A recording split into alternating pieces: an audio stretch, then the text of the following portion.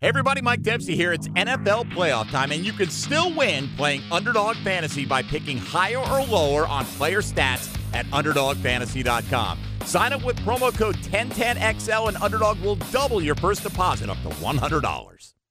He's Hacker. So much so that I had to ask around. I'm like, hey, I'm kind of a nice guy, right? Hacker is an ass. I try, as I'm getting into my old age at 39 years old, try not to let things bother me. Just know that I'm ultra soft. And he doesn't shy away from opinions. See Baker Mayfield throw 4 passes, but I get to see this homeless guy return a ball for a touchdown. It's Hacker After Dark on 1010XL. And a very good Tuesday night to you, Jacksonville. It is Hacker After Dark, 1010XL, 92.5 FM with Dylan Denmark. The Hacker Ryan Green with you. Glad you are with us. I will tell you this, ladies and gentlemen, there are certain days that you will remember here on Hacker After Dark, and quite frankly in the world of athletics, right? You remember when Willis Reed took the court in Madison Square Garden on a humbled knee and led the Knicks to victory. You remember when Jack Youngblood played in a broken leg there in the National Football League, former Gator great. You remember when Byron Leftwich's offensive line at Marshall carried him down the field because he did not want to come out. I don't know if I'm in that category, Denmark, but I will tell you this. If you are a parent of a toddler in VPK or younger, you can appreciate this. And Denmark, this will probably happen to you at some point. When your toddler, in this case, little Hack, when he gets something at VPK, it's a done deal. Done deal. There is no hiding from it. 3 hours ago, I wasn't sure I was going to join you guys tonight, but I looked myself in the mirror, splashed some water on my face, and I said, Hacker, you're not going to let whatever this is interfere with you talking to the good folks in Jacksonville, Florida, particularly on our late night show at 10:02 Eastern Standard Time. Who needs medicine and a comfy, warm bed right now when I could come hang out with Dylan Denmark and you guys for the next 2 hours? And when your boss man's probably gone to bed, we're not in the business of calling and waking him up and saying, by the way, Steve, I'm not coming in. So I'm here with you, and I'm excited about it here on Hacker After Dark, and it is going to be some show for you, let me assure you of that. We got a terrific guest lineup tonight, my buddy Brent Beard. You see him on First Coast News. You get him weekly here on Hacker After Dark. We'll get Brent up in less than 15 minutes to talk about the world of college football. Have you seen the mass exodus from Tuscaloosa, Alabama? They are losing a ton of people. Their loss has been a benefit to both Florida and Florida State. So we will talk with Brent Beard about that. We'll certainly throw in some Gator notes. And I want to ask Brent, and this is just a random thought. 10 years ago, SEC basketball was pretty good at the top, but obviously was not very good the middle of the bottom of the conference. And the schools decided to put a lot of money into basketball. And if you look now, the SEC is one of the better basketball conferences out there. You would have laughed about that a few years ago. You're not laughing about it now.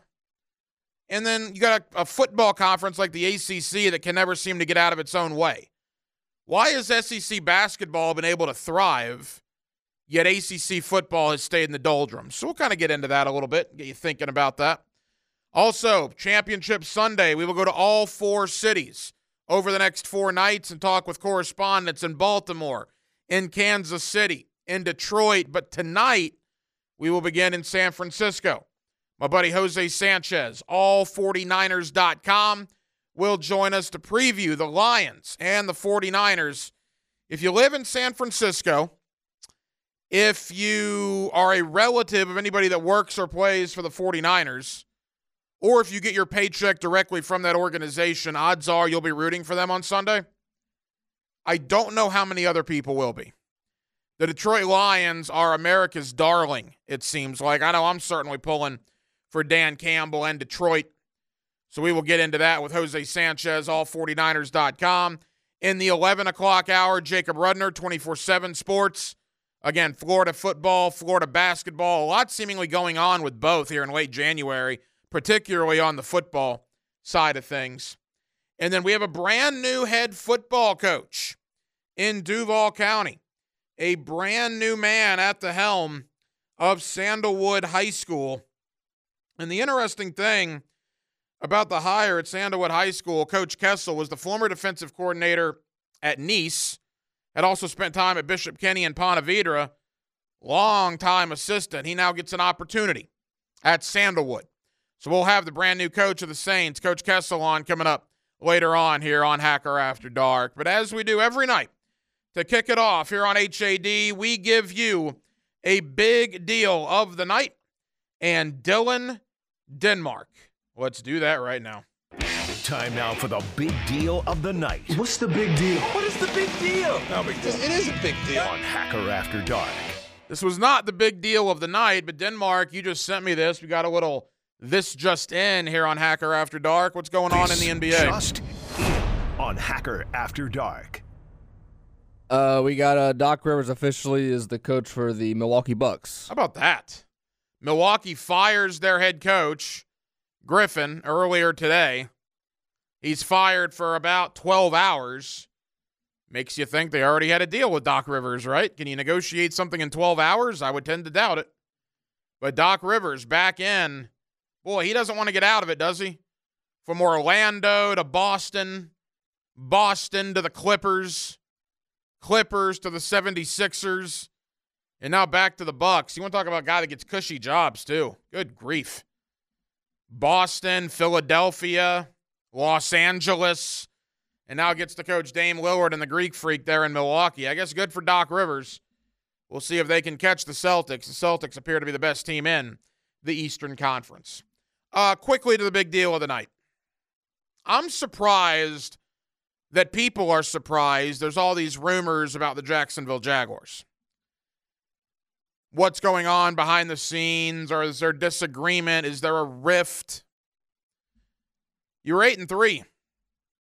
You were the number one seed for a few hours during Week 12 of the NFL season. And in the subsequent 6 weeks after that, you not only lost the division, you didn't even make the playoffs. It is a collapse that we will be talking about here in Jacksonville for a long time and maybe ever. 10 years from now, you say the words, the collapse. Oh, yeah, 2023. That will live forever. You can't go 8-3 and miss the playoffs. You can't be the number one seed for a few hours during Week 12 of the season and miss the playoffs. So I guess I'm surprised that people are surprised that there could be a potential rift with Doug Peterson, with Trent Baalke, who's calling the shots down there. Doug Peterson's right-hand man is Press Taylor. Is Trent Baalke on board with that? There's all sorts of rumblings. Shad Khan is actually very on board with Trent Baalke. He's proven that. That would be an interesting poll. More loyalty, Doug Peterson to Press Taylor or Shad Khan to Trent Baalke? And I haven't criticized Trent Baalke in a long time. I think some of the criticism he gets is somewhat unwarranted, maybe over the top. But I will criticize him here just for a second. Brandon Beane today in Buffalo, the Bills general manager, after they got their heart ripped out on Sunday night, less than 48 hours after that game, held court for 63 minutes today answering questions from the Bills media. 63 minutes. Have we heard a peep from Trent Baalke in the last 16 days? Nope. And when I commented on that, some of my media brethren in Indianapolis say, oh, yeah, that's the way we do it up here. GM always talks after the year. I had guys in San Francisco that cover the 49ers. Yep, that sounds like Baalke. He hated the media here too. That's a fair criticism. Trent Baalke, if you're going to be the GM, where are you, man? Why aren't you talking? There's a lot of questions that need to be answered about what happened. Doug Peterson had to answer them twice, as a matter of fact.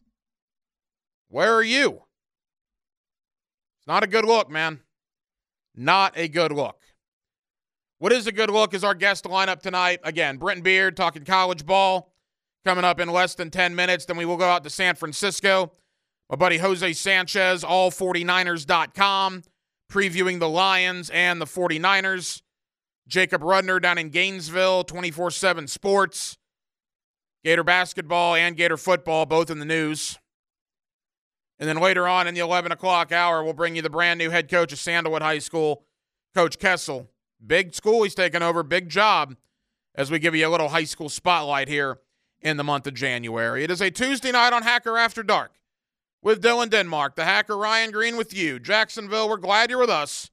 It's 1010XL, and it's 92.5 FM. Let's ring up another guest on the All-Pro Roofing phone line. Back here on 1010XL and 92.5 FM in the city of Jacksonville, we are glad you are with us. It is a Tuesday evening. That means there is a lot to get into in the world of college football. We got a mass exodus in Tuscaloosa, Alabama. Is there genuine concern out there?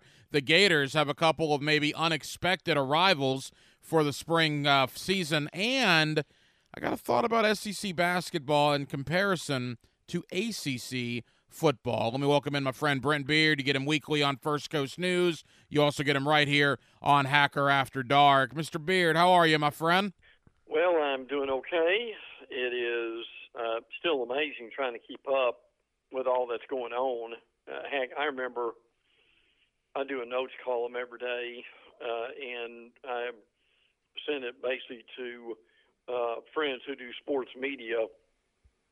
And I remember years ago hunting and pecking for just to put something in there, and now it's just hard to keep up with it, frankly. It is an amazing time that you and I have never seen compared to what we're dealing with now. As a guy who has received that notes column for the better part of the last 22 years, I don't think anybody does a better notes column than Brent Beard. It is a lot of stuff in there. There's no question about it. And let's dive into some of those notes, Brent. Let's go to your home state, the state of Alabama. Look, Nick Saban retires. Obviously, it was a shock for a lot of people. We're a couple of weeks removed. Kalen DeBoer, the brand new head coach for the Crimson Tide. But good gracious, I mean, transfer portal, guys getting out of there, guys leaving that just signed letters of intent that want out of there. I mean, you knew there might be some attrition, Brent, after Saban retired, but boy, it's kind of ridiculous right now, is it not? Well, the problem that Alabama has is the problem that Washington and Arizona and possibly Michigan or having or about to have, in that there is 30 days given to the players of a team when their coach leaves. Now, there's been a lot of talk over the last few days, should that be shortened? And I think there's some validity to that, Hack. I mean, my goodness, do you really need a month to know what you're going to do when a lot of these guys probably already know what they're going to do? Now, some of the quick coming and going that they did pick up, a center in Parker Brasford that, ironically enough, was from Washington. They also got a commitment from Washington's wide receiver in Jeremy Bernard. But obviously, the big news would be guys like Caden Proctor, who basically are going back to Iowa, and actually admitted to a reporter that Iowa had been talking to him now for several weeks, which is probably a blatant tampering in what they're doing. But again, we'll see if that actually goes anywhere. Caleb Odom, a tight end, expected to stay at Alabama. The big thing that happened in the last few days is Julian Sain, who is from California, the number one quarterback in the 2024 class, is going to Ohio State. Now, with that said, Alabama also got a big quarterback commit, literally, from Austin Mack, 6'6", 230. It's supposed to be a really good player. So they're trying to recoup some of those losses. A lot of these guys stayed, and all these guys who left were not starters. So, but Alabama's kind of what you would say is an example that we're either seeing with these other teams act, or we're about to see possibly with Michigan. You get Brent Beard on First Coast News. You also get him weekly right here on Hacker After Dark. I mean, Brent, for the better part of the last 16, 17 years, I mean, Alabama has been the king of the college football planet, right? I mean, 6 national titles under Saban, countless other 10, 11, 12-win years, even when they didn't win a title. I mean, it's been Alabama's world for the most part, and everybody's been living in it. But now Saban's gone, and you lost a lot of your better players because Saban's gone. I mean, is there legitimate concern that Alabama may fall back to the pack and be a 8-4, 9-3 football team coming up this year? Well, anything is possible, and a lot of that's going to be what this staff can do with Jalen Milroe, and can he improve on what he did last year. People may say, well, he was number 6 in the nation in the Heisman poll, but look, there still were a lot of throws he just couldn't make. So a lot of this season are going to be determined by that. I think the thing that people are beginning to realize that they hired a coach who's been a coach before. They didn't hire Mike Dubose and they didn't hire Mike Shula. So, and this is a good staff. As a matter of fact, several folks have said this is probably the best staff Alabama's had since probably 2015 when Saban had Kirby on the staff and Lane Kiffin on the staff and Mario Cristobal on the staff and so forth. So, I mean, look, I don't care who you are in this league, there is a learning curve, right, with whoever you're dealing with. And I think Alabama would be pretty active in the portal that opens up in April, in trying to recoup some of these losses. And look, again, guys like Caleb Downs, you can't replace. He's one of the better players in the nation. So, and oh, by the way, if I can throw this in here real quick, how much pressure, along with the exhilaration of the fans, is going to be on Ohio State with all these guys that Ryan Day is bringing in that I've heard. And again, you can't pay attention a whole lot to these numbers, but the guys they brought in were something like worth $13 million, and bringing in Junkins from Ole Miss, which tells you the problem with that is it's good news. But, Hank, if he loses to Michigan 4 years in a row, what's going to happen up there? Yeah, it's a good point. You know, and because you brought up Ohio State, I was listening to the drill this morning with Hicken and Prosser, and Dan brought up something that I didn't realize, but I thought it was a really interesting point. He had read a story as of late that C.J. Stroud, obviously formerly the Ohio State quarterback, had a great rookie year for the Houston Texans, donated roughly $100,000 to the Ohio State Collective, right? We're in the world of collectives now in college football. Right. And it got me thinking. I was like, well, wait a minute. You know, that's really great of C.J. Stroud and nice and unbelievable for him to do. But if you're a player that these schools make you, right, and get you drafted and get you millions of dollars, right, don't you almost kind of deserve or you know, expected to give back a little bit? And if every Florida player drafted donates $50 to $100,000 to the Gator Collective, all of a sudden the Gator Collective would have a heck of a lot of money. Really would. I mean, in some ways, and this may be a bit of a stretch, I mean, that may be more than paying back your scholarship. I think there's some real logic to that, especially the players who had a good experience at the school.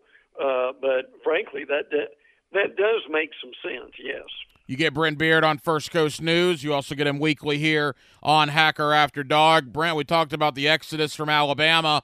Alabama's loss is Florida's gain as a well-thought-of defensive back who was, I guess, verbally committed and then signed with Alabama, ends up leaving after Saban retires, is now at Florida, and that's one of 2 guys in the last week that Florida got. Also a big D lineman who signed with Texas, got out of that letter of intent, and he is now with the Gators. Yeah, Jameer Grimsley, the defensive back that signed with Alabama, coming back home, as some have said, to Florida. So I would agree with that. Certainly, 2025 Georgia tight end Elias Williams is visiting this weekend. They've also offered C.J. Ingram, a quarterback at Hawthorne. His father is Cornelius Ingram. Heck, does that mean you and I are getting older? When Florida starts offering the children of the former players, which is also interesting. DeAndre Robinson is committed also to Florida, a defensive lineman. They've had better news as of late, which is great to see. Maybe, hopefully, kind of compared to the NCAA investigation in the Rashada situation. We'll certainly be following that.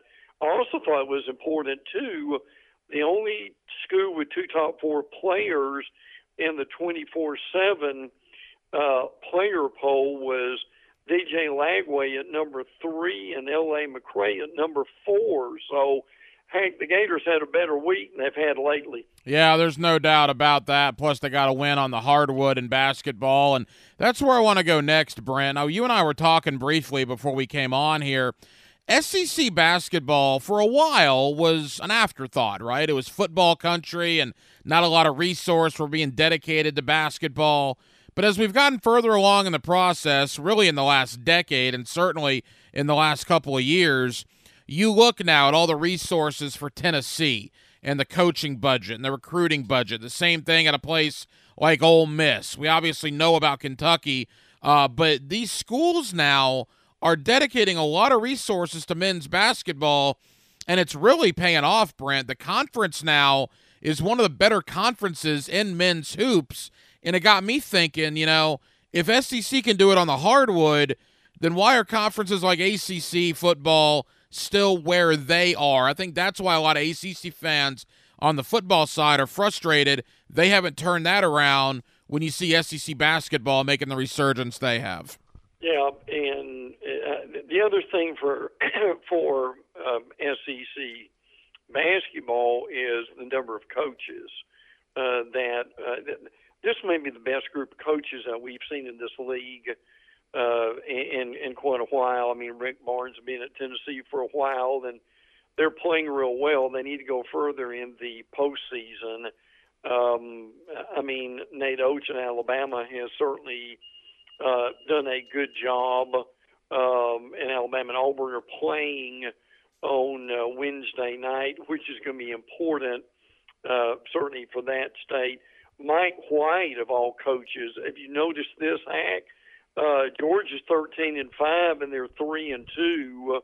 Chris Beard at Ole Miss is going to be really good. I've always liked Buzz Williams at A&M. But what they have done is not only have they gotten coaches, but they've also upgraded their facilities. I mean, Auburn, for instance, and they've had it for a while now, but that's one of the better gyms anywhere. It's pretty intimidating in a lot of ways. I know Alabama's considering doing the same thing, and they need to do it to keep Oates, frankly. But it's a combination of things, isn't it, Hank? This league made a commitment a few years ago that they needed to do something in bringing in better players, better coaches, and upgrading the facilities, and they have done that. And that's something that the ACC has got to be able to do too. They've got to make a commitment to doing the same thing. Maybe Georgia Tech's on the verge of that with Brent Key, or at least he actually really wants to do that. I mean, Virginia Tech really have done very little, if anything, and particularly Virginia Tech going down the way they have since Frank Beamer left, certainly is disappointing. Now, FSU, that a whole lot of people don't even realize, is refurbishing their stadium, and my understanding is the stadium is going to be ready totally for the opener in 2025 when Bama comes in, which is going to be a very interesting game. And Miami still needing to do facility improvements Also, but then, Hank, you've got other stadiums where they're what, kind of a half bowl, and your end zone is basically a hill with grass. So as many improvements as they've made over the years, they've got a lot of improvements yet to go, don't they? Yeah, they certainly do. Final moments here with Brent Beard. You mentioned Florida State and doing things to Doak Campbell. I remember back in the early to mid-'90s when they called that thing the erector set. And then the tax dollars here in Florida made that thing an absolute cathedral. But like anything else, you need to keep it up, and that's what they're doing there in Tallahassee. Final thought, Brent, and we could spend an hour or more on this. I just want to get a brief thought from you. I'm watching these college basketball games, and even Florida. Florida's a prime example. They're the one closest to us. I know Riley Kugel, right, because he was there last year. Right. I know Will Richard, right, because he was there last year. Everybody else is new. Everybody else is new, whether they're freshmen or transfers. I remember back in the day, and I'm get off my lawn moment here, but 15, 20 years ago, you could turn on Kentucky and Tennessee, and you knew some of the guys that were playing because they had been there, 2 or 3 years. Mm-hmm. You turn on a game now that's not your main team that you follow, you don't have a clue who any of these guys are, and I just wonder. The transfer portal is great for the collegiate athlete. As far as college basketball goes, is it hurting the fan? And I hope football never gets to that point. Agree with that totally. But we're creeping toward that with football. And let me mention this too. To back up your point, wait until the NCAA tournament. And we will hear this, and we do every year. There are a handful of teams that have got in their roster. They've got all juniors and seniors, and some of those guys have been there 6 years, and they played together minimum of 3 or 4 years. Now the problem is these are usually your teams from non-Power 5 conferences, but they go a little way in the tournament because of the chemistry they've got together, and they've been together so long as compared to your rivals team that maybe has 3 or 4 from the rivals top 50, and they've just put them together, and they're doing the best they can do, and they end up getting beat by a team that's been together for 3 or 4 years, and people throw up their hands and ask, well, what? Boy, that's a big upset. I don't understand. And I understand that we're never going to get back to the days of Noah, Horford, Brewer, and Green. That'll never happen again. Yep. And I'm not necessarily asking for that.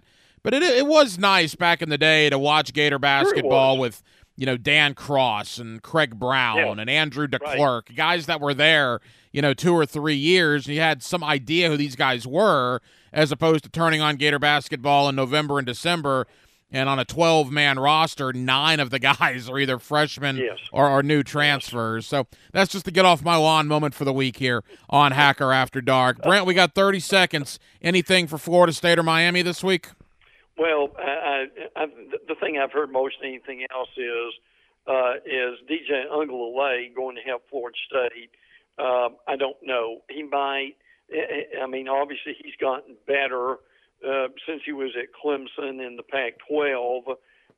But I think the guy that's caught the most attention is Cam Ward, who was maybe heading to the draft and come back to Miami. People may not have heard this, but Talia, who is to his brother, played at Maryland, wanted an extra year of eligibility, was denied that, so he won't be playing at Miami, which is unfortunate. And maybe the wildest thing that I've heard in years, I'm sure you've seen this, is Miami tight end Cam McCormick, who is coming back for his ninth season of college football. Now, he missed about 4 in a row because he got hurt every year. But, look, that's a fun thing to talk about. And I'm just throwing this out. You really wonder, should you cap eligibility at some point? And is he keeping a guy that could be playing a younger guy who needs developed, maybe from the starting lineup or even off the roster? He was in the same recruiting class as T.J. Watt back in 2016. Right. I mean, think about that for a second. It's absolutely incredible. Brent Beard, we think he's incredible. He's with us every week here on Hacker After Dark. You also see him on First Coast News. Brent, thank you, my friend. We'll do it again next week. Good. Look forward to it, pal. Take care. Up another guest on the All-Pro Roofing phone line. Back here on 1010XL and 92.5 FM in the city of Jacksonville. We are glad you are with us. And then there were 4. Detroit, San Francisco, Kansas City, and Baltimore are the 4 teams left. And Championship Sunday should be a heck of a lot of fun. Out in the NFC, the 49ers, that old term survive and advance, well, that applied pretty well on Saturday night. I'm not sure if they outplayed Green Bay, but they found a way to win the game. And this time of the year, that is all that matters. Our guy out in San Francisco is Jose Sanchez. He's with all49ers.com, and he's always kind enough to join us here on 1010XL in Jacksonville. Jose, how you doing? I'm doing great, my friend, Ryan. I always appreciate you inviting me on. Hey, Jose, thank you, bud. You and I talked last week, and we both knew, I think, Green Bay was coming in hot, but good grief. I mean, Green Bay played well. San Francisco, maybe not their A game, but again, survive and advance, Jose. And to San Francisco's credit, they found a way to get it done in the end.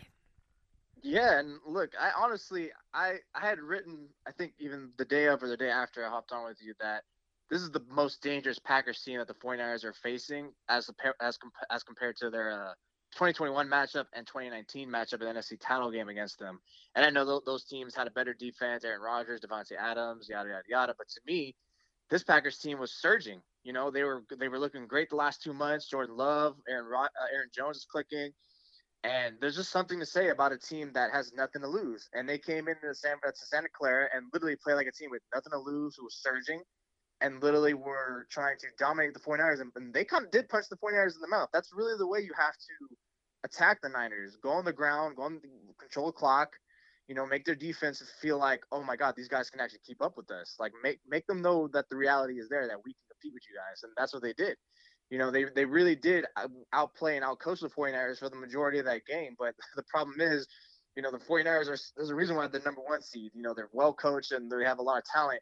Whereas just because like you're playing them for 3 quarters doesn't mean you're going to escape and like, you know, come out with the win. They're still good enough where all they need is 1 quarter, or how we saw in the final drive of that game is one final drive for them just to get it going. You know, that 4th quarter defense really tightened up, and then the offense started clicking a little more, and then Brock Purdy actually like started looking normal for once, because he was putrid that game for most of it. So yeah, you know, Green Bay, tip of the cap. That's a team that's feels like it's going to be like probably the main threat against the 49ers next year if San Francisco continues their high level of success. Jose, what's the vibe been out there since Saturday night? Is it relief that they won the game? Are people frustrated with the way they played? How would you describe it? Yeah, there's definitely frustrations, because honestly, I understand there was elements in this game. You know, the rain is definitely going to be a deterring factor to an extent, because look, I've been living here all my life. Rain is not something that's common here. You know, it's something that happens, but it's not something that like, okay, like it's going to really affect it. And it really did affect that game. But I don't view that as an excuse. You know, it's like you guys were rested. You guys had a bye. You guys had enough preparation. This is a number 7 seed team, and you're facing a team who's coming off a 6-day rest. Like, they just literally played 6 days ago, and they had to come cross country again, or kind of. I know they're in the middle of the country, but still, you had everything on your side. There was, to me, it was that performance was kind of inexcusable, but in a way, it kind of also was like, in the way the 49ers are turning it, and they should, is, wow, we really fought like an adversity game. You know, we really fought a game where we were in a hole. We were kind of getting beat. Because honestly, it kind of feels like people want to be like, oh, was it rest with the 49ers? Because they did rest a lot of their starters in their regular season finale game. But to me, it wasn't so much that was rest. It was just, look, the Packers came to play, you know? And I don't think it was so much even the 49ers were shooting themselves in the foot either, because they've had those losses this year. The Packers came to play. You guys were well rested, and it kind of wasn't excusable how you guys looked. Now, that was a good chance for you to really turn and be like, wow, we know now where our mindsets can be pushed to that limit, like a fear of losing, not fear of losing, but like wow, we really have no threshold of mistakes. You know, room for error is very at minimal right now. So I think that's something that could benefit them. But yeah, I think right now for sure, like the kind of feels like consensus, like what was that we just watched? Like, God, how did we escape against the Packers? Jose Sanchez, all49ers.com, here with us on 1010XL in Jacksonville. What's being overlooked, Jose, to me is that was a big-time drive by Brock Purdy, right, in the offense there in the fourth quarter. Things aren't going your way. You're down. Green Bay is smelling the upset. But yet San Francisco, rather, offensively took the ball, did what they needed to do, ultimately finding the end zone there with Christian McCaffrey. That was a big-time drive. Oh, yeah, it was. Especially, like you said, like you're playing very poorly for majority of that game. And then for you not to be that rattled to come out in the final drive and make several impactful throws to at least sustain the drive, and then you set up McCaffrey for that touchdown. Like that's literally what Purdy, to me, that he put on display his most elite / greatest trait, and that's his mental toughness. Like that's one thing like I feel you can never doubt about him. You know, he may not have elite arm, elite mobility, or even the most elite processing. He does a lot of that at a very exceptionally high level.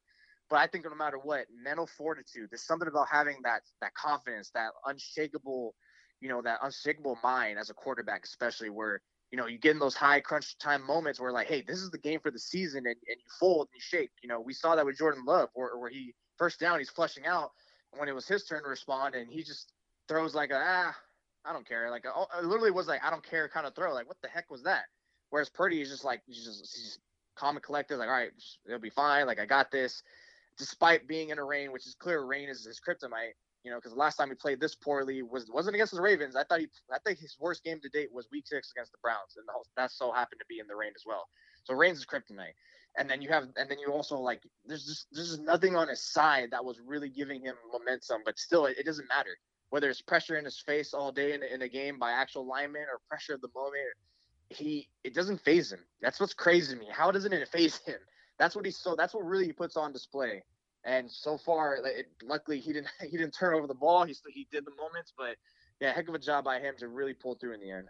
Jose Sanchez, all49ers.com. Now, Jose, the people that read your work on your website, they'll be rooting for San Francisco on Sunday. The people in that stadium will be rooting for San Francisco on Sunday. I'm not sure how many other people, Jose, are going to be rooting for San Francisco on Sunday. Detroit is America's darling right now. People love Dan Campbell. They love the story. I'm sure you can appreciate what that organization has been through. I know it's early in the week, but what is the early thought on, you know, the new America's team, at least for 2023/24, the Detroit Lions, coming out to the Bay Area there for the NFC title game? Yeah, I think everyone wants to crush their hopes and dreams and continue to make them irrelevant in terms of winning the Super Bowl. But in terms of like the matchup, I think it kind of provides a little bit of a scary aspect I see, because to me it's not really going to be, you know, 49ers offense against Lions defense. Like I'm not really worried about the 49ers offense, and right now Deebo Samuel's kind of a toss up for that game.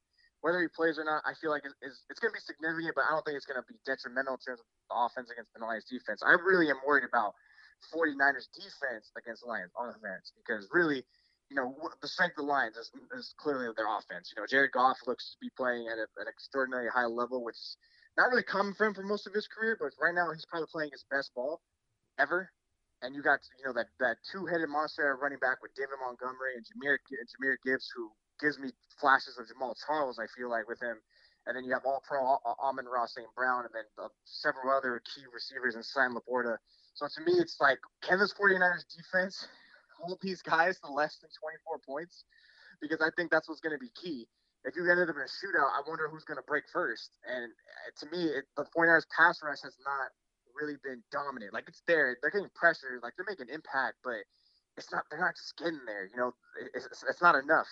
And then you have the Niners secondary, which they have a good corner in Tarvarius Ward, but what about the rest? You know, Ambry Thomas was getting picked on so constantly throughout the game, and he actually has been playing really well ever since he actually got his first start against your guys' team, the Jaguars.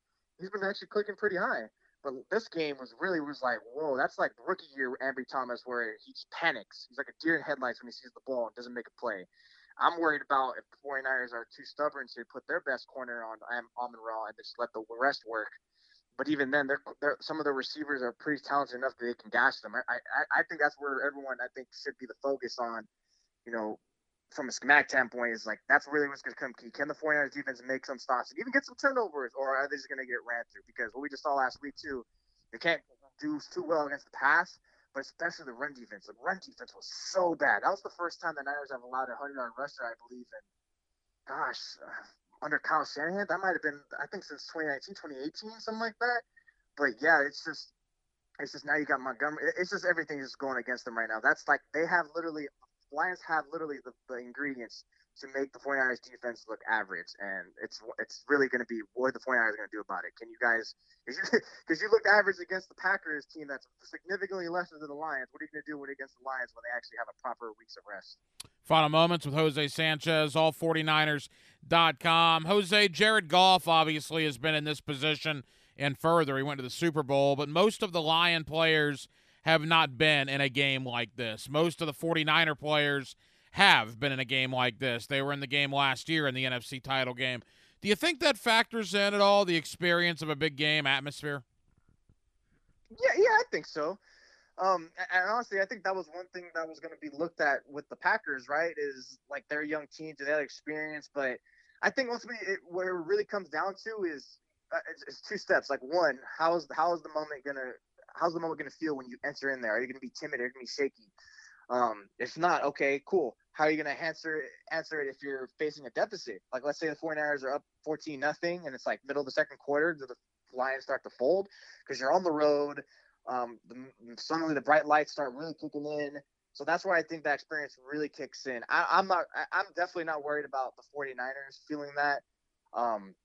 And honestly, as much as that could come into play to the Lions, I'm not too much of a concern either that will fall to them, because otherwise, you hosted 2 games and you look pretty dang strong, like you have done all season long. But I think the difference is here, what's going to come crucial for the 49ers is Jared Goff outside of a dome. He doesn't. That's one thing that I've noticed ever since back to his LA Ram days when he used to come to Levi's. Well, when I first started covering the Niners, is this guy, like, you get him outside, it's not necessarily you're going to see the Jared Goff that you've been seeing. And luckily on the side of him, he's going to be with nice weather. It shouldn't be raining at this time next week, but he should get nice weather, so he shouldn't see much of a drop-off. But that's one thing I think if you're 49ers, you're going to bank on. But, yeah, I think you got Goff there. You got some other player. I think they'll be locked in. But the 49ers definitely have the edge on that experience. Jose, final question. You and I last week used the terms like failure, disappointment. 49ers won a game, beat Green Bay. They're in the NFC title game again. Is it Super Bowl or bust even after the win over Green Bay? Do they need to win this game, or would this season be considered a failure? Yep, Super Bowl or bust. If you lose to the Lions, there is no, well, you lost to the Lions. It's their time. Like you just mentioned, they're America's team right now. Like, no. You need to crush that dream. There is no, because every year, no matter what, again, it's always been running it back. This is our year since 2019. Outside of 2020, the Niners are the first team to go to 3 straight NFC championship games since themselves from 2011 to 2013. So now is no better time for you. Hopefully, third time's a charm for you guys, because you always are on the doorstep, and you were actually there in the Super Bowl just 4 or 5 years ago. So now is the time for you to get there. No excuses. It doesn't matter how good the Lions look. This is your chance. Again, like I said last week, you have your quarterback. You have all the pieces in place. It's not just even winning this game. It's not even just getting to the Super Bowl. You win it.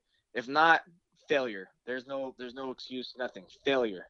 Jose, what kind of game do you see on Sunday? I assume you think San Francisco will win. Will it be close? Yeah, I think it'll be fairly close. Honestly, I think the Packers game kind of made me feel a little bit more like, okay, to the 49ers, because, again, they were coming off a bye, rested, prepared, right, against a lesser team. And they just, again, elements I'm sure played a part in it. But and then again, Deebo Samuel was out, and it was clear that the game plan was going to be revolved around him. But let's say Deebo doesn't play that game. It's still going to hurt, but the 49ers will be better prepared because they'll have more plays, Kyle Shanahan will have more of a game plan to attack the Lions without him. Whereas before it was like, wow, they pretty much put all the chips on the table on Samuel. Now that he's gone, now we got to start pulling rabbits out of our hat here. So I think they'll be more prepared for that. And again, I think ultimately the Lions are going to do a good job of really attacking the 49ers defense and find success, but it's just hard for me not to pull for the 49ers in terms of, they just have done it all year long. And I know the Lions kind of were leaking a little towards that end, and they're kind of clicking right now again. But ultimately, it comes down to like Jared Goff to me. I think Jared Goff just against the 49ers, the way I think he's just going to give it up. I can see it probably being like 49ers 31, Lions 28, like fairly close. Like it's kind of hard for me to really think that the Niners are going to do what they did in the regular season and blow teams out. I think the Lions make it a game. 30 seconds, Jose. It's early in the week, but what's your gut tell you about Deebo Samuel? I think he's going to play. I feel like he's going to tough it out. I think even if he's just 60%, he's going to really force it. I would expect he doesn't practice at all this week. And if anything, he probably gets in like side field work. And then on Friday he gets limited since that's pretty much a walkthrough. Cause I just know how he really wants this. And I think no matter what, he's really going to try hard to play, like, especially the way he came out last week. I'm pretty sure he didn't want to come out and it was just no choice. Jose Sanchez, all49ers.com. Jose, I know you're busy, man. Thank you for the time. If San Francisco's heading to Vegas, we'll probably dial your phone next week, pal. Sounds good, Ryan. Thank you so much, brother. Back here on 1010XL and 92.5 FM in the city of Jacksonville, we are glad you are with us. The Florida Gators added a couple of big-time prospects in the transfer portal earlier this week. Well, one actually is an incoming freshman, part of the 2024 class that originally signed with Texas but has now made his way to Florida. So a lot going on the gridiron. And the Gator basketball program gets a nice road win against Missouri. We'll see if that can catapult them into a couple of wins here in the middle part of the conference slate. With that, let's go down to Gainesville. My buddy Jacob Rudner of 247sports.com, always kind enough to join us here on 1010XL. Jacob, how you doing? I'm good, Ryan. It's always a pleasure to be on the show. Hey, Jacob, always thank you for joining us, man. And look, Florida football, the news never stops, right? Comings and goings. The transfer portal in totality, before we talk about the individual guys, Jacob, how would you assess the players that left Florida compared to the players that Florida brought in? Your thoughts on the transfer portal to this point? Yeah, I think it's been a mixed bag for Florida this offseason. We've seen some really good. I think that the addition of Brandon Crenshaw-Dixon, the left tackle from San Diego State, is really strong for the Gators, and he's representative of some of the highs of the portal. But we've definitely seen some lows, and I don't think that there's any denying that. I know you and I have talked previously about Florida losing guys like Trevor Etienne or Princely Umanmielen, guys who were either already contributors for the Gators or in a position to become a contributor for the Gators in 2024. And I think it's true. It sounds cheesy, but the portal giveth and the portal taketh away. And I think Florida's experienced both ends of that spectrum pretty clearly so far this offseason. Well, the crazy thing, ETN transfers to Georgia. All right. Umanmielen to Ole Miss. Okay. Chris McClellan to Missouri, in case people missed that. And then Richie Leonard to Florida State. So you could argue the best Gator players that are in the portal are all transferring to schools, and they're going to play against Florida in 2024. Well, there's no doubt about that. And I like I said, Florida lost talent this offseason, and there's no doubt about that. Princely Umanmielen, in my mind, is one of the better pass rushers in the country. He does a really good job at winning his individual assignment and making an impact, really consistently when he's on the field. Trevor Etienne was the same way. Chris McClellan, who you mentioned, is a guy who is ready to start in the SEC. I would imagine that if he stayed at Florida, that was something that was well within the cards for him in 2024. Now he's going to go and do that at Missouri.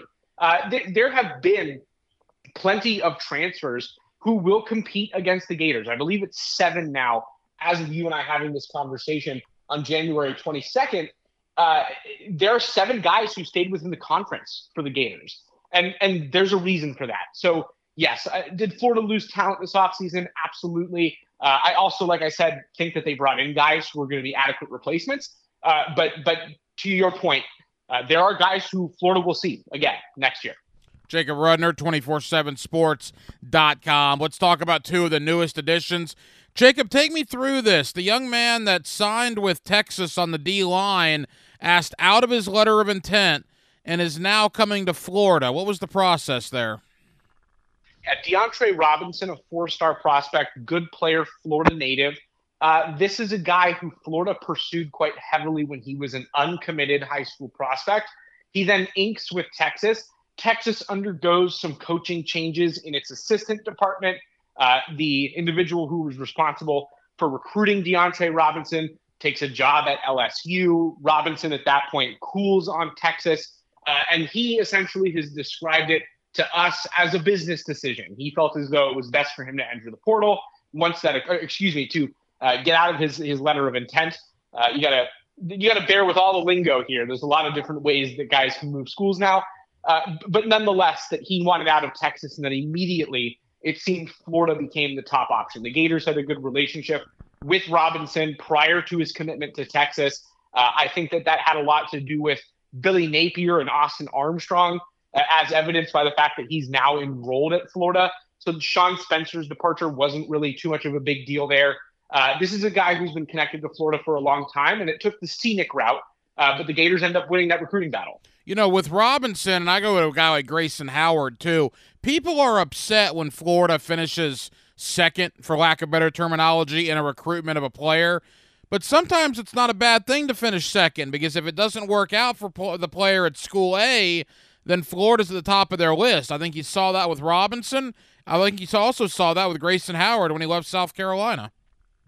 Sure, and I think that there's something to be said in today's day and age of college football, or college sports in general for that matter, that the recruitment does not stop at the enrollment, and that wasn't always the case. We now live in a world where finances are going to be really important to players. How well can they be compensated from an NIL standpoint? And if those things don't shake out, as well as other contributing factors such as playing time and overall happiness, there is a very easy way to move on and to find another situation for yourself that does check more of those boxes. So I think we are now in a phase of college athletics in general where it is important to recruit every kid you like down to the wire. Let them sign somewhere else if that's what has to happen.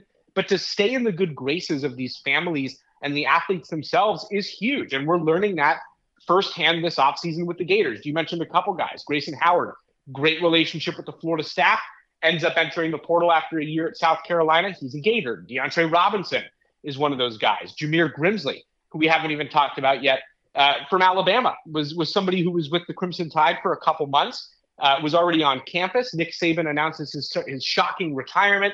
Grimsley ends up in the portal. The Gators, who finished second in his recruitment, end up winning out. So this is clearly something that's going to continue to be a trend within college football. And I do think it's important. Florida has to continue to fight these battles in recruiting, even if not to win, but to stay in the good graces of some of these kids and their families. Jacob Rudner of 247sports.com. He mentioned Jameer Grimsley from Alabama. Look, it's a mass exodus out of Tuscaloosa after Saban retired. It's been crazy what's happened there, and Florida finally gets to take advantage of that with Grimsley. Tell us about Grimsley and what type of player is he? Yeah, a former two-way star, so he played a little bit of offense in high school. Ended up being a cornerback at the college level, which is Florida's plan with him as well. This is a guy who's quick, fast twitch, a good player really within that mold of speed, a verifiable speed, as Billy Napier likes to call it, which is a really big deal for this Florida staff. And so he checks a lot of boxes for them. And again, as somebody who they were really close with, they like his character, which is also a big deal here. Culturally, I know Florida places a lot of emphasis on those types of aspects. And he checks those boxes too. So an all-around good ad, somebody who they were looking to get out of high school, didn't occur the first time. And as is kind of the theme of your and I conversation so far, they end up winning anyway. You know, things were down a little bit. They had a bad signing day, Florida did. And we know that things were a little frustrating for Gator fans. But now all of a sudden you add Robinson and you add Grimsley. And maybe it doesn't seem as bad now, Jacob, as it once did maybe a month or so ago. Well, it certainly doesn't seem as bad. And I will say this, though, there are still areas that I think need to be addressed. And so to the people who are out there saying, yes, this is better than we maybe initially gave credit for, but I'm still not convinced, I don't blame you. To the people who were happy all along and happier now, I don't blame you either. I would say this. Offensive line is an area of concern to me. Florida really struggled in that department last season, hasn't really done much to address the interior depth You lose a guy like Kingsley Eguakin. You lose a guy like Richie Leonard, and you're replacing with underclassmen and guys who aren't as experienced. That, to me, is a yellow flag at a minimum. Do I think Florida got better at the tackle positions? I do. I really like Brandon Crenshaw-Dixon, as I said earlier. Devin Manuel out of Arkansas is also talented, although more of a developmental prospect. And that's it.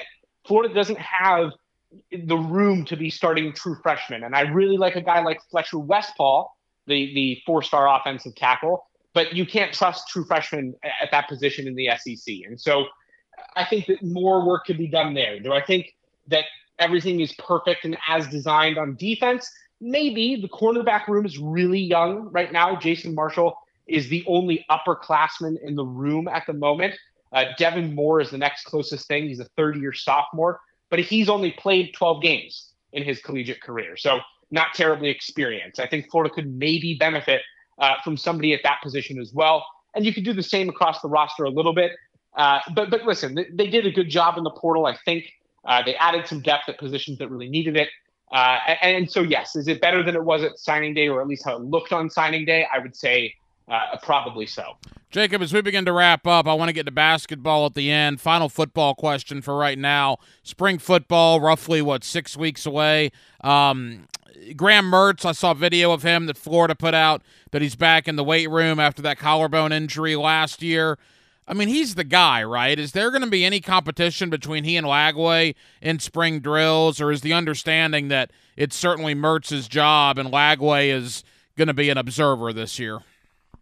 I don't know about observer, and I wouldn't go as far as to call Lagway that yet. I will go as far as to call Graham Mertz the clear-cut starter, though. That's something that even the Lagways are aware of and signed on the dotted line having known. DJ Lagway has talked publicly about his desire to learn from Mertz and to kind of be the understudy in year one. However, there is an expectation widely, both among the Lagway family, myself and sounds like the coaching staff, that there will be opportunities for Lagway to see the field. That seems like something that's going to be built in regardless. Whether or not he's going to be able to, surmount Graham Mertz and take over the starting role as a true freshman, I don't think so. I even kind of doubt it. But we will see both quarterbacks throughout the season. Yeah, I had DJ on signing day last month, and he was very complimentary of Graham Mertz and couldn't wait to start working with him. So that's great to see if you're a Gator fan. Final moments with Jacob Rudner of 247sports.com covering the Florida Gators. Jacob, Gator basketball got a big road win. Look, I know Missouri's not very good, but any conference road win is a good one, and it was one Todd Golden needed. I mean, 1-3 in conference play. Things were slipping away a little bit. They go on the road. They beat Missouri, and hopefully that can be a turning point for their season. Yeah, and I would add that this is kind of an important stretch here for the Gators, and it started with that game at Missouri. Not a game that I thought Florida would lose, and it was more of those, the type of contest where you go there and you lose that game, it's really bad. You win that game, you did what you were supposed to do. And so I think Florida took care of business is a fair way to put that. They did play well, but it now has to parlay into these next two games. Wednesday, they play at home against Mississippi State. Mississippi State is a top 35 team analytically, depending on where you look. Good squad. It's in Gainesville. Should be to Florida's advantage. Have to win that game. That's an opportunity. It's a game that, depending on how Mississippi State's season shakes out, could even become a quad one win towards the end of the season.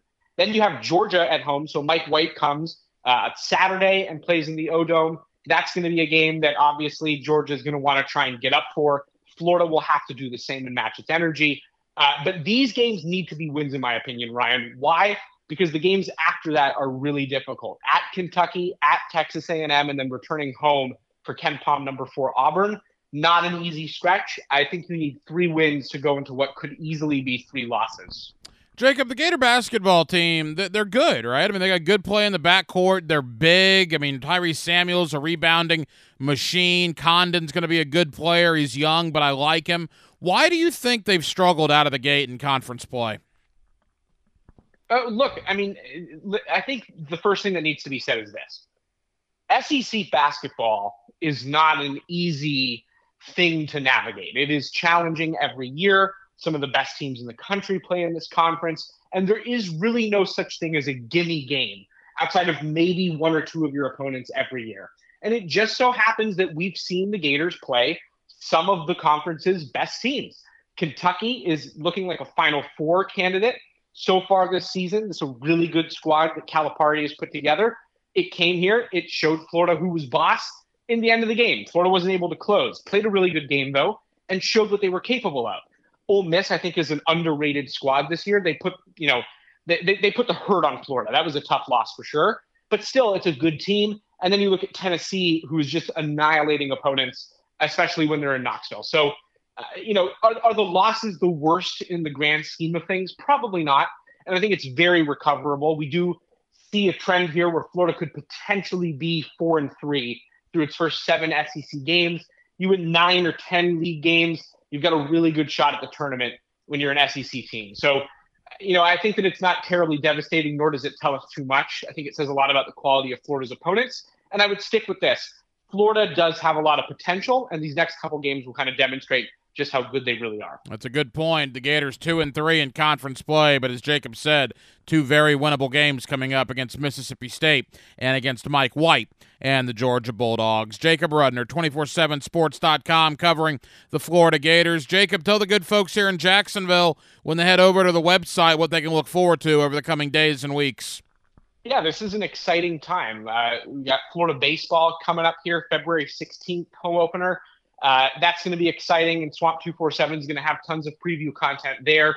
Of course, basketball is in full swing, and as you said, Ryan, at the start of the show, it's never a slow news day for Florida football. So constant coverage, all 3 sports kind of converging at once right now, and if you're looking for info on all 3, you know where to find it. He's one of our guys over in Gainesville, Jacob Rudner, covering the Florida Gators. Jacob, I know you're busy, man. Thank you, brother. We'll do it again soon. Appreciate it, Ryan. Have a good one.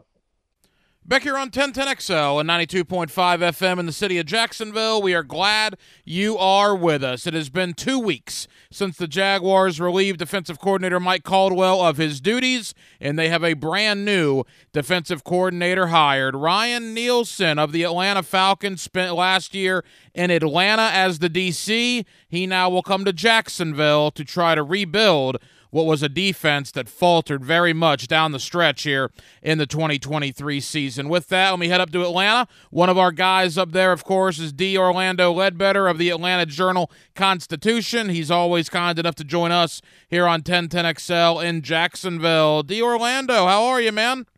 Hey, I'm doing great, Ryan. Thanks for having me on the show. Hey, buddy, we always appreciate it, and thank you for joining us on short notice. All right, Ryan Nielsen, he wasn't in Atlanta very long, I believe only 1 year as the defensive coordinator. Tell Jaguar fans about him a little bit.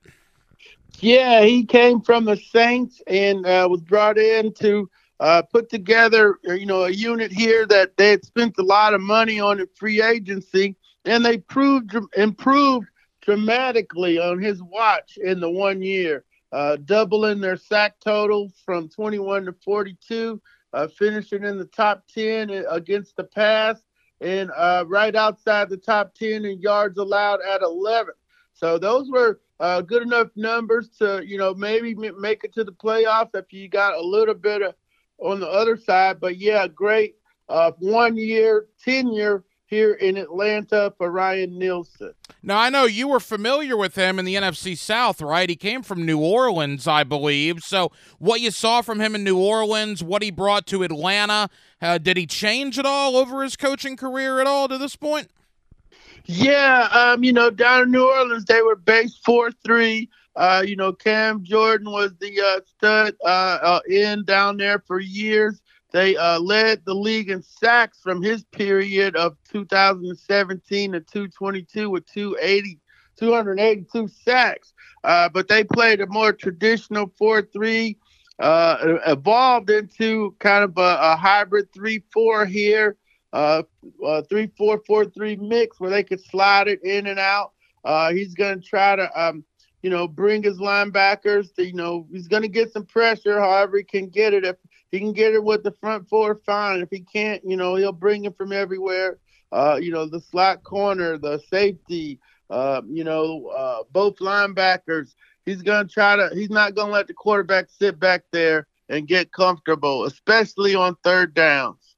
D'Orlando Ledbetter of the Atlanta Journal-Constitution here with us on 1010XL. The Jaguars hire Ryan Nielsen as their new defensive coordinator. Nielsen spent last year with the Atlanta Falcons. D'Orlando, from what you're saying, it sounds like Nielsen would be considered an aggressive defensive coordinator. Yes, and but he's got to cover his corners up too. There's times where if you're going to be going after the quarterback, you can't leave those corners out on the island too long. You got to get there. So if you don't have the man corners, he can't do it. So he can play cover shell if he's got to, but he preferred not to do that. He had a good all-pro safety in Jesse Bates. I'm sure he'll be mentioned. He was a big part of helping to clean up a lot of things back there. But yeah, he likes to get up front with the tackles. He had Grady Jarrett and David Onyemata for half of the season, then Grady Jarrett got hurt. So he's done it a couple different ways in New Orleans and here. It's interesting in that Jacksonville reportedly asked to interview him a couple of weeks ago after Arthur Smith was fired, and reportedly the Falcons denied that request, and then all of a sudden they opened up their coaches to speak to other teams. Do you know anything about how that all went down? Yeah, they wanted to, starting out their search, at ground zero, they wanted to have the coaches who were under contract available for the new coach if he wanted them. But as they've moved into their search, they have seen who some of the potential candidates are and who they would be bringing on their staff. So that has allowed them to review those initial decisions on a case-by-case basis.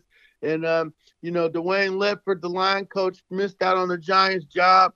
Marquise Williams was asked to be interviewed for some jobs too. But so they must be pleased with what they're hearing from the candidates that they've interviewed about the defensive coordinator position that allowed them to let Ryan Nielsen go before they even have their coach picked. Couple of more for D'Orlando Ledbetter of the Atlanta Journal-Constitution. You mentioned some of the assistants under Ryan Nielsen, and again, I'm asking you to guess here, but you certainly know better than we do here in Jacksonville. Do you think it's possible Nielsen wants to bring anybody that was on his staff in Atlanta with him to Jacksonville? Yeah, possibly. Jerry Gray gets a lot of credit for helping with the secondary and helping Nielsen. Jerry has been a long-time veteran coach, but he's close to Arthur Smith. Nielsen didn't bring the staff together. It wasn't his staff. He does coach the defensive line, so you'll have those guys there. Frank Bush was already here as the linebackers coach under Arthur Smith, so he could be a candidate. And then Steve Jackson was here from the Bengals. So he doesn't have a lot of connections to these guys. They kind of brought him in to go with some of Arthur Smith's guys, the original staff guys, and they really weren't connected before here in Atlanta. It's interesting you say that, and I want to throw some future Falcon questions at you here in one moment in the time we have left. As far as you mentioned the secondary, now we've already seen things online. Is he man-to-man? Is he zone? He likes to get after the quarterback, but you alluded earlier, how does that affect the secondary? How do you assess, D'Orlando, the Falcons secondary this year under Nielsen? What type of coverage did they run primarily? They were primarily zone, but there's some games where they would go zone man. They mixed it up a lot. Jesse, they left Richie Grant in man too much, and he got beat by tight ends. They couldn't fix that, and so later on in the year they started playing some big nickel packages with three safeties, and that seemed to work for them. Moving Grant down and putting Helms and Bates back deep. But Clark Phillips was a rookie they got in the fourth round out of Utah that they were leaving in man coverage late in the season. And, traveling A.J. Terrell was the top receiver from the other team. So his preference is man, but if he can't play it, they'll try to, cover it up with whatever they have to allow them to play coverage if they have to. Well, while we have you here, again, Ryan Nielsen coming from the Falcons to the Jaguars. He was available because Arthur Smith was fired a couple of weeks ago. And, boy, Atlanta is at the center of the coaching carousel. Orlando, I mean, you hear Jim Harbaugh for a second interview. We know Bill Belichick for a second interview. You're certainly the guy in Atlanta to ask when it comes to covering the Falcons. What do you think ultimately happens there with their head coaching search? Yeah, well, I had a story on January the 11th identifying Coach Belichick as the target of the Falcons. Certainly they'll go through the process and they'll certainly try to, interview everybody, comply with all the rules, but fully expect that to, him being their number one target. Raheem Morris as a second target. And then from there, maybe some of these other candidates impress them and they go in a different direction. Mike Vrabel's going to come in and talk. It's pretty clear they think they're further down the road than a lot of people think they are, and I think they're closer to returning to the playoffs. They don't need a quarterback, but they don't appear ready to go with another coordinator who's guessing. They want a proven winner, a head coach who knows what he's doing. He's not out there experimenting for the first time. And that's why you've seen former head coaches be a part of this interviewing process, like Belichick, Harbaugh, Vrabel, Raheem Morris. All those guys have been head coaches before. Orlando Ledbetter of the Atlanta Journal-Constitution. Final question. I mean, if it were to be Belichick, if you're right, and again, you had that story, over 2 weeks ago now, if that were to be the case, I mean, what does that do to that city? You're as familiar with that city as anybody. I mean, Bill Belichick coming to coach the Atlanta Falcons, if that happens, what does their city think about that? Yeah, well, they're automatically relevant now.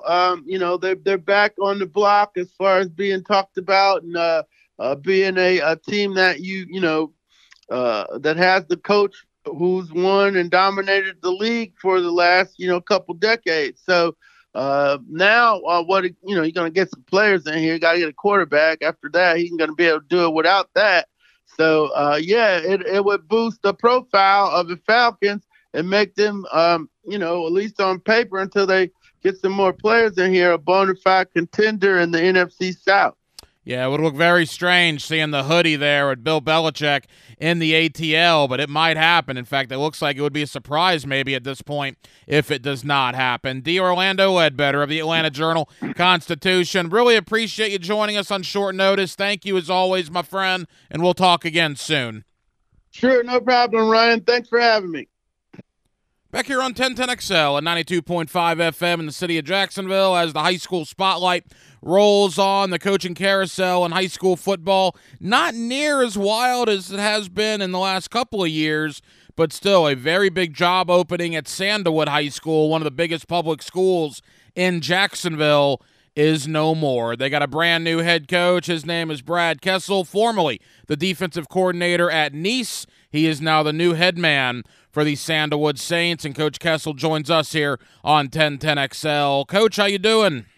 I'm doing great, Ryan. How you doing today? Hey, Coach, we're good. Congratulations, man. What a situation for you.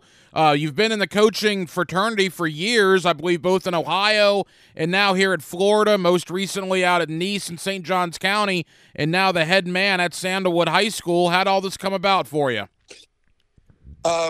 Job came open. I sat down with my family and decided I was going to apply for the job. And there were so many great things about Sandalwood. Talent level year in and year out there is high. Past success with Coach Geist. He was there a long time, and just thought it was a great fit for me. And met with the administration. Interview went great. I felt really comfortable with them, and it was great to get the offer. And I wholeheartedly accepted and can't wait to get started. You're coming from St. Johns County to Duval County, a defensive guy, right? Defensive coordinator. Is that the mindset you want to bring to Sandalwood, the tough, aggressive defense that you had there at Nice? Yes. With my background, I've been a defense coordinator since, I believe, 2003. It's been a long time. But before that, believe it or not, I broke in on the offensive side. I was an OC at a really young age and gave me a different perspective. I'm a quarterback, believe it or not, by trade, and way back in the days before the spread in early 90s. So, yeah, we want to be aggressive on defense, but you know, to make sure we can attract the best athletes into our football program and on the field on Friday night, we definitely want to spread the ball around, get the ball to the good athletes at Sandalwood High School and let them perform on the field. And the name of the game is scoring now, and we want to be able to do that also. Brad Kessel is the brand new head coach at Sandalwood. Coach, you've been around the coaching game, the high school game for many, many years. I would imagine most recently at Nease, that'll help you with the transition. Nease, a big public school in St. Johns County. You're obviously going to a big public school now in Duval County. How will your experience at Nease, just with the student population and the size of your team, help you now as you arrive at Sandalwood? Well, I think that it will go without saying that helps a lot, just for the fact of the size of the program at Nease and at Ponte Vedra before that.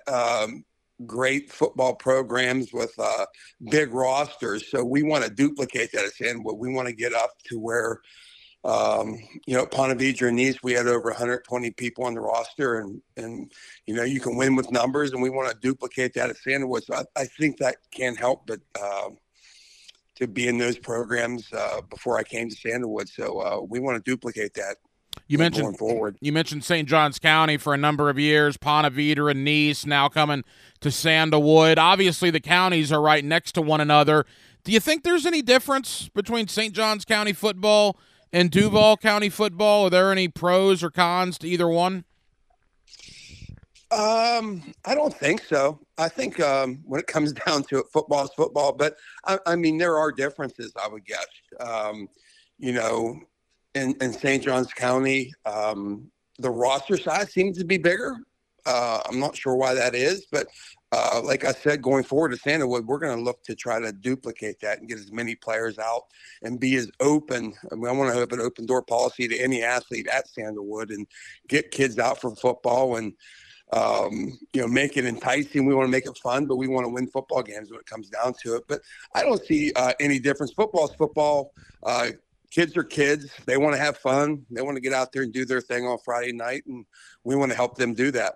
Couple of more for Brad Kessel, the brand new head coach of Sandalwood High School. Coach, you mentioned Adam Geis. He's certainly a buddy. We've had him on the station many, many times over the last 10, 15 years. He did a great job there in 2 different stints at Sandalwood.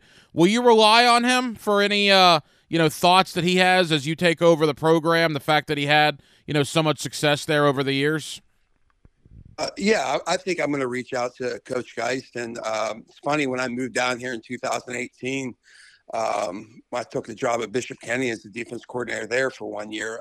That was the name I heard a lot, and I heard nothing but good things. And I got to talk to Adam a couple of times earlier this year. I had never met him before, but yeah, he did a great job at Sandalwood, and I definitely will reach out to him and speak to him, because when someone had that much success and has the knowledge that Adam has and Coach has, you want to use everything you can do going forward. As we begin to wrap up, you look at the success of the big-time public schools in Duval County, Coach, whether it's Mandarin, and we know how close they were to a state title.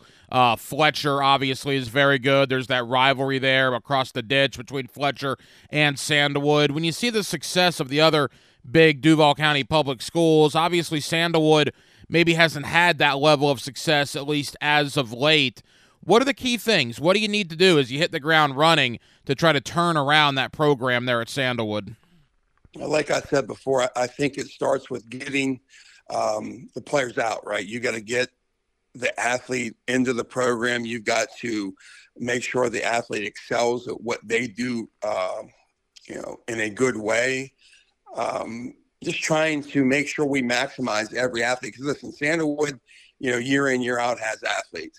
Okay. And they played good football in the past there. And we just want to try to get that same thing going forward in the program that maybe they haven't had lately.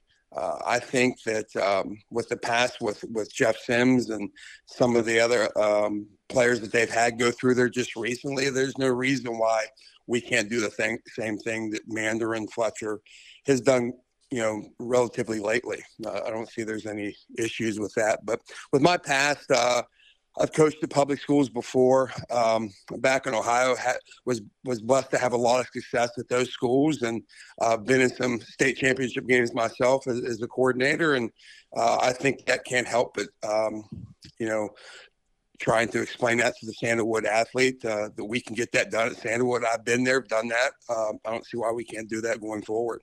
Coach, final question. About 90 days before spring ball, order of business for you. Now that you're the head coach at Sandalwood, what are the first steps you want to take? Assembling a staff? How's that process going to work?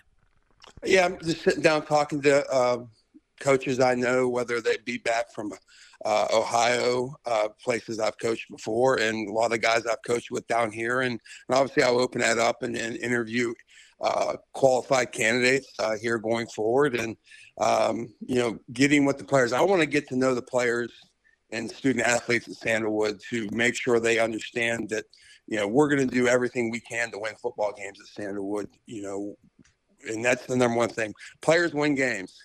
Coaches facilitate that, but players win games. And, I got to get the players out on the field on Friday night and let them perform, and I don't think that's going to be a problem. Brad Kessel, the brand new head coach of Sandalwood High School. Coach, best of luck. Congratulations on the job, and we'll be talking soon, my friend. Appreciate it. Ryan, thank you very much. I hope to talk to you again relatively shortly, and you have a great day, brother. And thank you to Brad Kessel, the brand new head coach of Sandalwood High School, for joining us here tonight on a little high school spotlight for you on Hacker After Dark. My big takeaway of the evening here on Hacker After Dark. Well, there's a lot of talk going on. Doug Peterson, Trent Baalke, what exactly is going on? Trent Baalke, we heard Pete Prisco on Jaguars earlier today. Did he contemplate retirement? Did he contemplate stepping down? I don't like all of this stuff that's out there because obviously we need to be on the same page, all right? It was the worst collapse in the history of the franchise. Things were bad when the season ended. That's why you lose 5 out of 6. That's why you go from 8-3 to ultimately missing the playoffs. But you got to get realigned, man.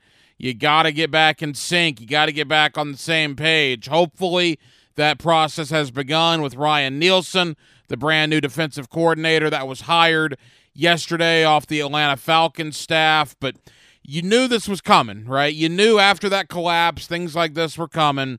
You just hope that you can find some common ground. You hope some of these stories, quite frankly, aren't true or are exaggerated a little bit. And you could hope that whatever the Jaguars had in 2022 during that 6-game winning streak, they can find again, because that 6-game winning streak to get into the playoffs at the end of last year certainly seems like a long, long time ago. Well, that'll just about do it. Our late night show every Tuesday. We appreciate you guys for staying up late with us here on 1010XL and on 92.5 FM. We have a ton of people to thank. Again, thank you to Brad Kessel, the brand new head coach of Sandalwood High School, for joining us tonight. Thank you to D. Orlando Ledbetter of the Atlanta Journal-Constitution. He's covered the Falcons for years, for talking about the Jaguars' new defensive coordinator in Ryan Nielsen. Again, thank you to Jacob Rudner, 247sports.com down in Gainesville, for talking Florida Gator football and a little basketball with us. The Gators got a nice win on the hardwood on Saturday at Missouri, and they got another very winnable game coming up tomorrow night against Mississippi State. You heard from Jose Sanchez, all49ers.com, as our Championship Sunday preview continues. We will go to all 4 markets. We will go to Baltimore. We will go to Detroit. We will go to Kansas City, but we kicked it off tonight in San Francisco. So thank you to my buddy Jose Sanchez, all49ers.com. And you also heard from Mr. Brent Beard. You get him every week here on Hacker After Dark. You also see him on First Coast News for talking a little college ball with us, as the world of college football never stops spinning. We will be back tomorrow night on a Wednesday, and we will do it all over again beginning at 8 o'clock. Dylan Denmark was your producer tonight. Dylan, great job as always. I'm the Hacker Ryan Green. And again, Jacksonville, thank you for staying up late with us on a Tuesday here on Hacker After Dark on 1010XL and on 92.5 FM. So for all of us here on HAD, have an absolutely terrific remainder of your Tuesday night, and we will do it again tomorrow night on a Wednesday beginning at 8 o'clock. Until then, good night, Jacksonville.